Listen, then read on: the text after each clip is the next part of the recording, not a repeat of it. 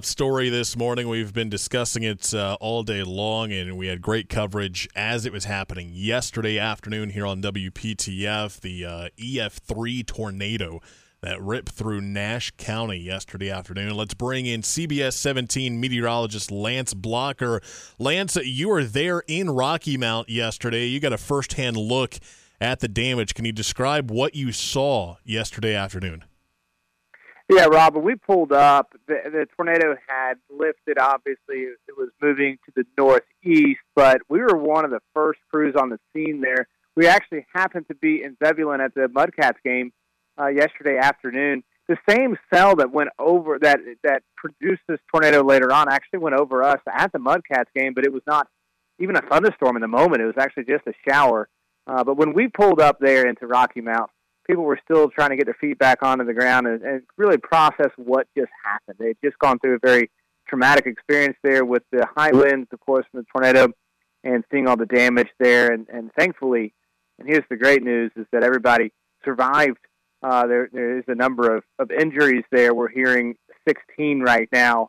But it's just unbelievable, Rob, to have an EF3 this time of year with 150 mile per hour winds here in North Carolina, and everybody's walking away from it, and that's great news. How rare, I've been hearing and I've been reading on social media since it happened yesterday that it's rare that we get an EF3 tornado in July here in North Carolina. I mean, this doesn't happen very often, right, Lance? No, that's correct. And in fact, the last EF3 tornado that we've had here in North Carolina, you have to go all the way back to 2011. And in fact, there has not been an EF3 that I've been aware of, and we're still working to confirm this, but a lot of data to go through. But we've not had an EF3 in North Carolina in the month of July. In fact, most of our tornadoes this time of year actually occur from landfalling tropical systems. This is the first tornado we've had in the entire state since 2019 that's been in July. So this is not a time of year that we typically worry about tornadoes from regular supercell type thunderstorms. Very, very rare. I mean, extraordinarily rare event yesterday. And I got to say this to the National Weather Service. I know you know these guys over here too, but they did an unbelievable job that in this type of an experience yesterday, getting the warning out. We spoke to just people after people. I mean, folks came up to us who were in the event there, telling us they got the warning on their phone. They immediately sought shelter, and that's likely saved their lives. We're talking with Lance Blocker, meteorologist at CBS 17, about yesterday's EF3 tornado in the Rocky Mount area. And you mentioned, Lance, how people got warnings on their phone. They were alerted right before it happened. But I'm sure a lot of people in the listening area are thinking, where did this come from in the first place? I mean, I was talking with Laura Smith yesterday morning, and she said, yeah, level 1 risk. We might have a couple of pop-up storms in the afternoon.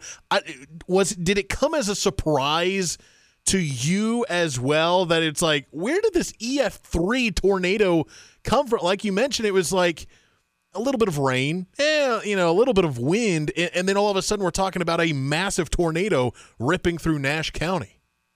Right, and so, Rob, as a matter of fact, just prior to us talking here now, Brea and I were speaking about just the amount of variables that came together for this storm to do what it did. Unbelievably rare. I mean, for the actual storm structure to contain itself in order to tap into the energy at the right time, at the right place. There was a boundary that the storm happened to be over at the time, which you've got to have. I mean, if you're going to have a supercell thunderstorm produce a tornado, you have to have competing boundaries, and you've got to have it on a very, very small time frame, and it all has to line up perfectly. And unfortunately, sadly, that's exactly what happened yesterday. And I will tell you that if any of these elements were just slightly off, you and I aren't talking about this. We're talking about maybe there was a shower yesterday in Rocky Mount, maybe a brief thunderstorm. But the fact that it all came together the way that it did, this storm happened to run head-on into a pocket of energy that was there, and the National Weather Service was actually monitoring. And it just happened to be at the right time, right spot, right direction, and it was able to grab onto that boundary and support that tornado. So certainly a lot of things came together to make that happen. But again, very, very rare thing. I will tell you, if you told me yesterday it would be a tornado before all this happened, I said very, very, very. I mean, less than 1% chance, if that even.